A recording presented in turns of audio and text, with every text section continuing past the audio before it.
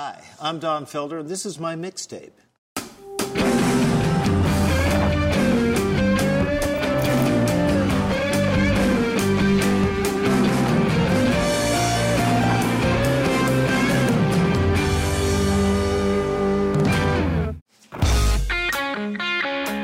This is Mixtape, a show where a legendary artist tells us the story of their life through the songs they love.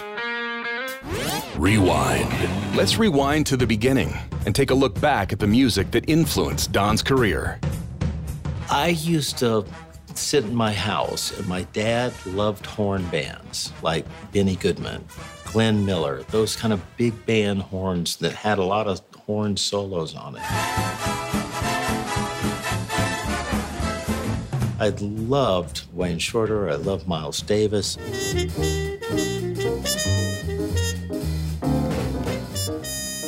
I love the way a horn player can only play so many notes, and then he's got to stop, take a pause, take a breath, and play another phrase. A lot of guitar players pick up a guitar and they just shred 1 million notes a minute, and you can be impressed by the technique, but musically, it's like somebody talking at you at 500 words a minute. You're not going to understand what they're saying.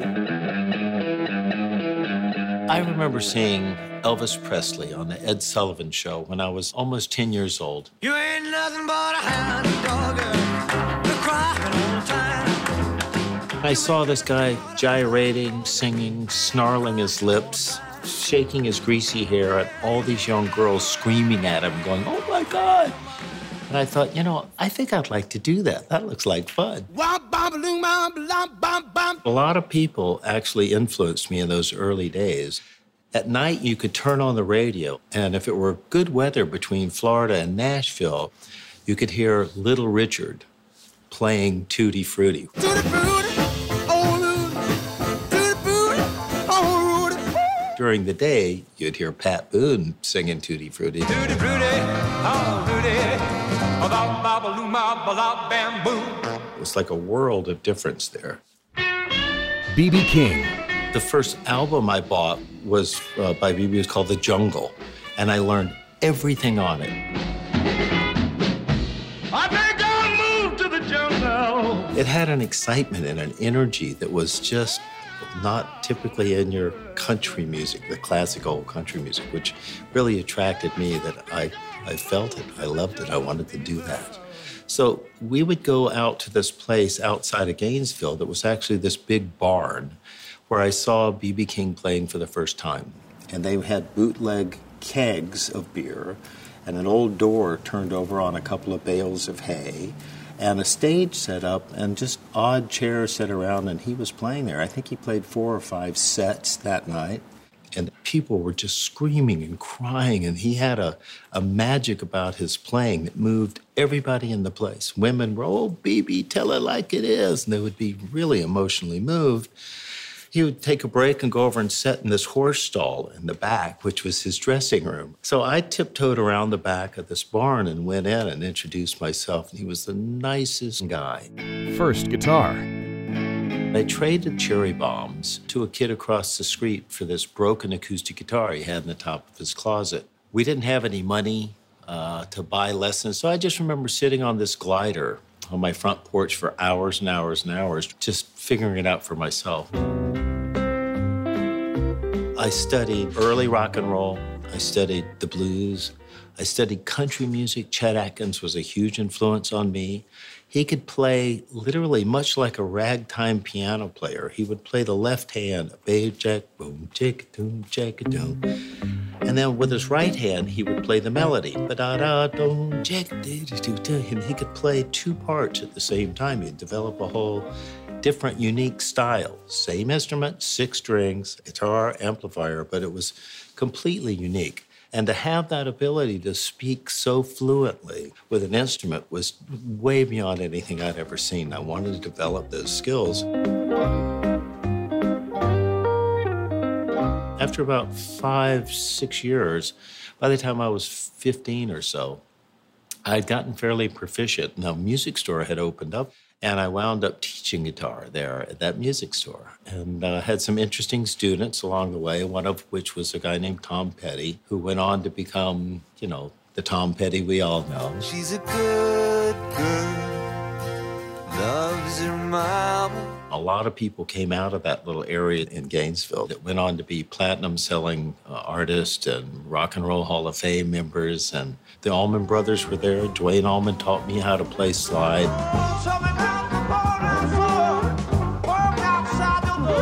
Stephen Stills was in one of my bands when we were 15 years old. He left to move to California.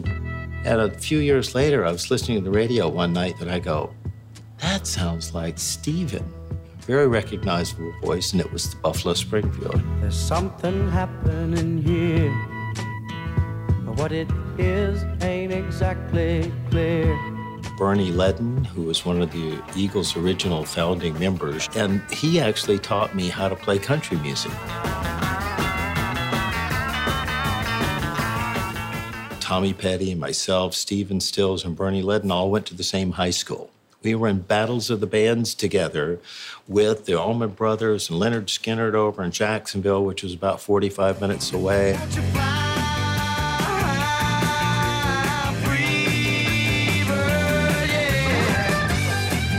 We were all in competition with each other, not in an angry, bitter way, but just who was going to rise to the top and be the best band in Gainesville.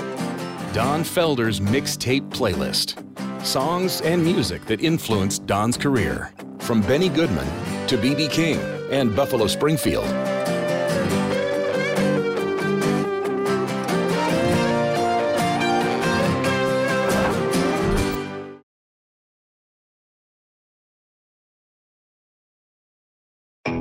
This is Mixtape with Don Felder.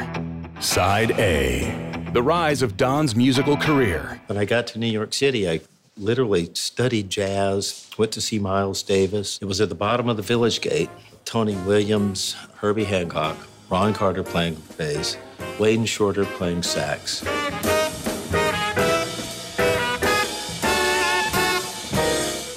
Miles is sitting over on the side of the stage. The band goes up, starts playing. Miles slowly starts walking up towards the stage, and he turns his back to the audience. He puts the horn up to his mouth and plays 3 notes. Ba, ba, da. And everybody's just like, whew.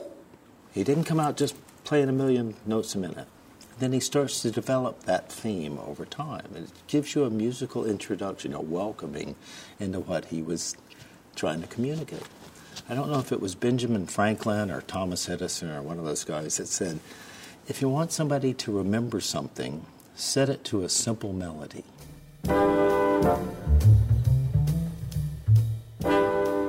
I love the fact these guys could walk out on stage, not have sheet music in front of them, and just play, create. Every night, it wasn't the same solo, it was just pouring out of them. So I starved on the streets in New York City for about 1.5 years, learning how to improvise and play jazz. Made my first album there with a jazz producer named Creed Taylor. He saw me play at the Fillmore East and signed our band the next week to his label.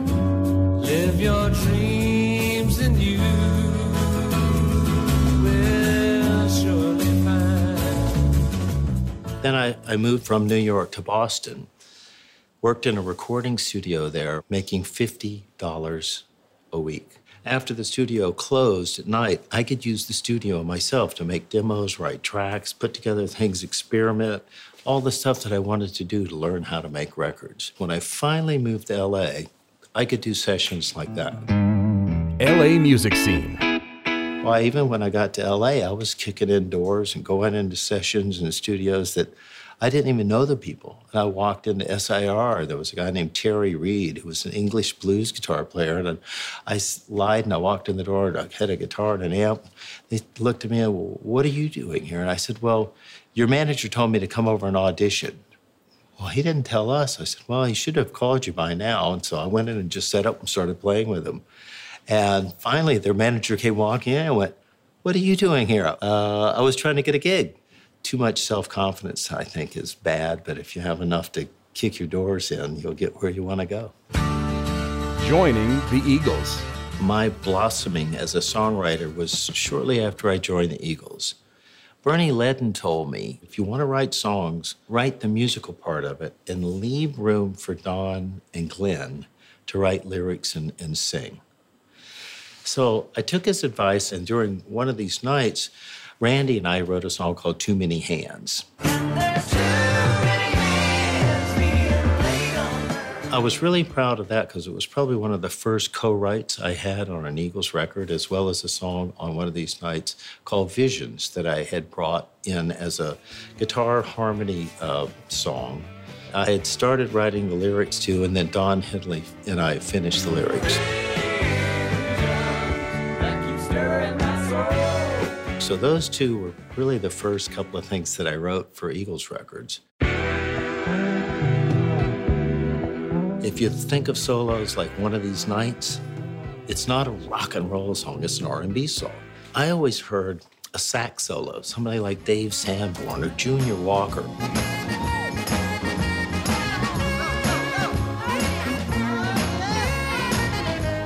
So when I wrote that guitar solo, if you listen to it, it's a sax solo being played on guitar.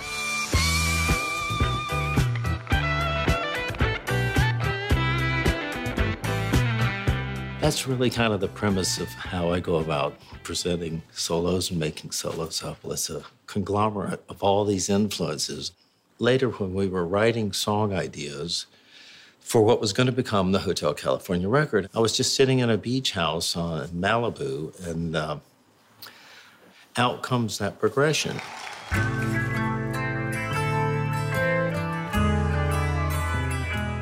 I had to go record it, put them on a cassette, if anybody knows what a cassette is today, and made copies of that cassette and gave one to Don. So a couple of days later, I got a call from Don Henley. He said, you know, I really like that one that sounds like a Mexican reggae.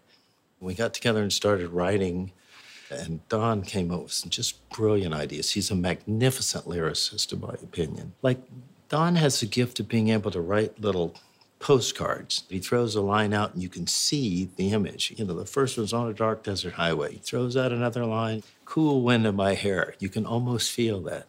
So he throws out these little picture snapshots that actually build the storyline to get to the chorus. On a dark desert highway, a cool wind in my hair. So when we got into the studio to record Hotel California, I always thought that Joe and I would just sit down, we hit record, I start off and play something. Don Henley comes walking in, he says, no, stop. You have to do it just like the demo. I think it took us 3 days for Joe and I to do those solos on the end of that record, and the labor that it took to get that to that level has been worth it. So I would say Victim of Love and Hotel on the Hotel California record were probably two of my favorite songs that I wrote for that record. Victim of love, it's such an easy part, and you know how to play it so well. The combination in that particular band for that album of having 5 people in the band that could write, sing, and play, to have that much talent in such a huge abundance was like having the Super Bowl of band talent. With so many lead vocalists and writers and guitar army with Walsh and I and Glenn playing guitar and group vocal harmonies. There was just so much talent and resources to be able to draw from that when I wrote, I would write tracks that I would, almost like you would cast for a sitcom. You know the characters, you know kind of how one's going to be goofy, one's going to be the straight man, and you're going to write these episodes for those characters. So I would play drums on all the demos because I know how Don plays. He's got to play simple enough that he can play and sing. I know how Randy plays. As a matter of fact, I wrote the bass line for Hotel California, wrote the bass line, the bass part for One of These Nights, because he was in a snowstorm in Nebraska and couldn't get into the studio. So, well, I'll play bass. So I wrote this, those bass parts. So I would kind of write for each cast of characters.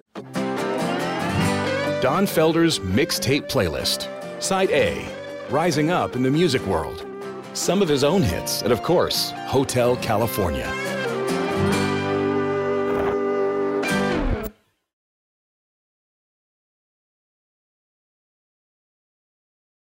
This is Mixtape with Don Felder. B-side. A deep dive in insider stories.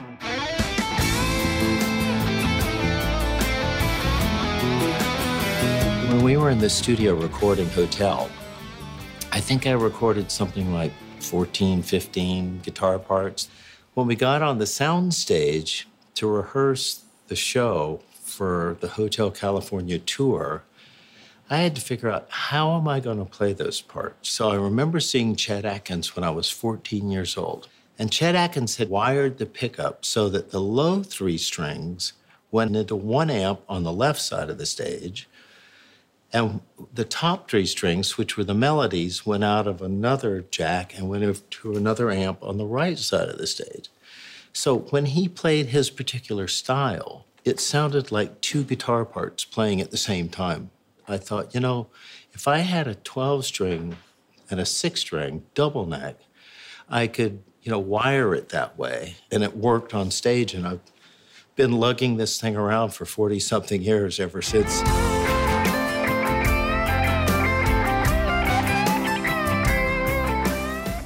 One of the things I did was, I think it was Sad Cafe. There'd never been a multi-harmony acoustic guitar solo. So I put together in the middle of Sad Cafe this guitar solo that I think it has 8 different acoustic guitars on it, but all playing harmony together.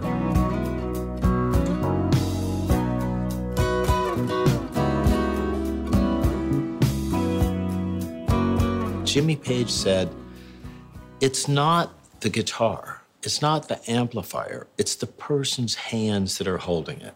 In the spring of 2019, the Metropolitan Museum of Art presented Play It Loud, Instruments of Rock and Roll. In attendance at the opening alongside Don were rock icons Jimmy Page of Led Zeppelin and Steve Miller. Stairway to Heaven, to me, is like phenomenal. The writing, the playing, the vocals, the arrangement, the guitar parts he wrote. The one song that I wish I could have written would be Stairway to Heaven. Whoever I was working with, I tried to be aware of their skills, their talent, and kind of adopt them and take them and put them in my arsenal in the studio, So a lot of the artists that I wound up working with came through friendships and associations, like Diana Ross. I worked on one of her records because it was being produced by Barry Gibb and Albie Galutin, who were the Bee Gees and the Bee Gees producer. Barry Gibb is a phenomenal musician. He's the only guy I know that when he goes out and sings lead on Bee Gees records, it's not one voice. It may be 5 or 6 in perfect unison. It's almost inhuman, but he's got such control over his voice that not only the pitch, but the time and the meter and vibrato are locked in. Problems haunting me, circle my head. I became very good friends with Albie and Barry. We worked on a Barbra Streisand record together, and you kind of meet people and they call you and say, hey, we're going to be in town for a week. Would you like to come out and do some sessions? It's always a thrill for me to go into a studio with another artist and work on their project and help them do what they want. So I was fortunate enough to have a lot of people that I knew, met, recorded with, and made records with. Don Felder's Mixtape Playlist. B-side, a deep dive, and insider stories. Barry Gibb, Led Zeppelin, and more of his own hits.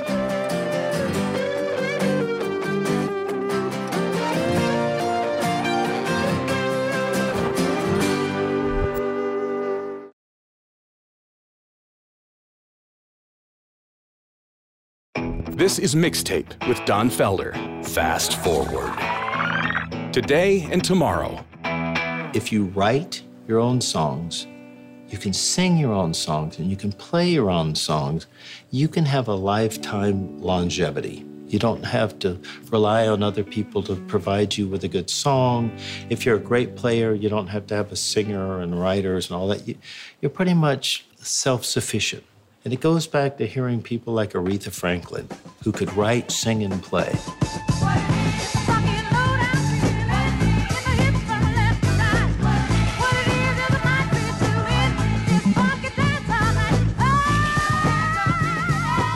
Today's version of Aretha Franklin is Alicia Keys. First time I saw her, Clive Davis would take her around L.A. before her first record came out. And he would take her to these charity events in Beverly Hills at these big, huge living rooms with a grand piano. Nobody in the house knew how to play. But all of a sudden, all these people would be standing around drinking their champagne, and you would hear her starting to play, and everybody would turn around and go, "Who is that?" And Clive would go, "Oh, that's my new act, Alicia. You're going to hear about her." And she had that same unbelievable self-confidence. Baby, baby, baby, from the day I saw you, I really, really want to catch your eye. There's something special about you, and I must really like you. Gary Clark Jr. writes, sings, plays. Totally different styles, but they have developed all three skills. It's like the triple crown of being a musician, to be able to develop your voice, develop your writing skills, develop your playing, to me, are the people that I admire the most.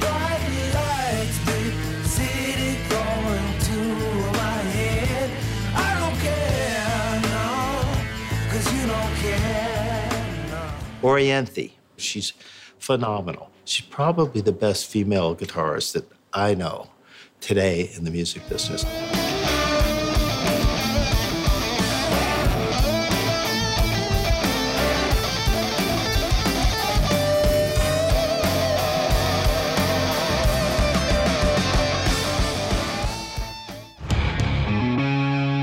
There's a big variety of different kind of songs on my new album, American Rock and Roll. There's like hard rock songs like Rock You. Get all weak like some junkyard dog.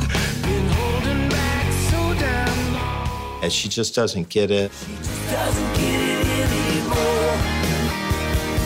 No, no, no, no. There's this one ballad that I wrote on piano called The Way Things Have to Be. And I never play piano because I'm just a klutz on piano, but I managed to figure out this chord progression with my limited skills. And so Peter Frampton and I had done a bunch of shows together at Frampton's Guitar Circus. So I had not only learned a lot about Peter, but about the different sounds he makes. When he has a Les Paul and he plugs it into a Leslie, that rotating organ speaker, it sounds angelic. And so when I was playing this piano part, writing the song, I kept hearing Peter's tone.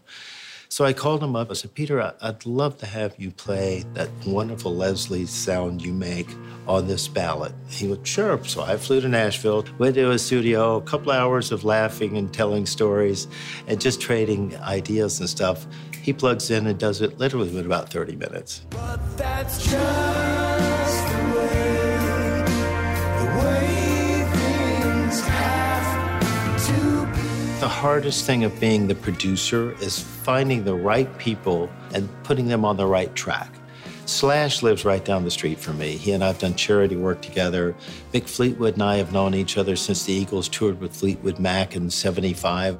We've done charity events together. We play golf together. We're just friends. And it just, all the pieces fell together on this record. It was just a delight to be able to work on it. I fell in love with music when I was 10 years old. It is my most intimate mistress. It's brought me joy through my whole life, brought me more love than just about anything short of my own children. And every time I get to play music for people, I get so much joy back. That's what it's about. Victim of love, you're a victim of love. What kind of love have you got?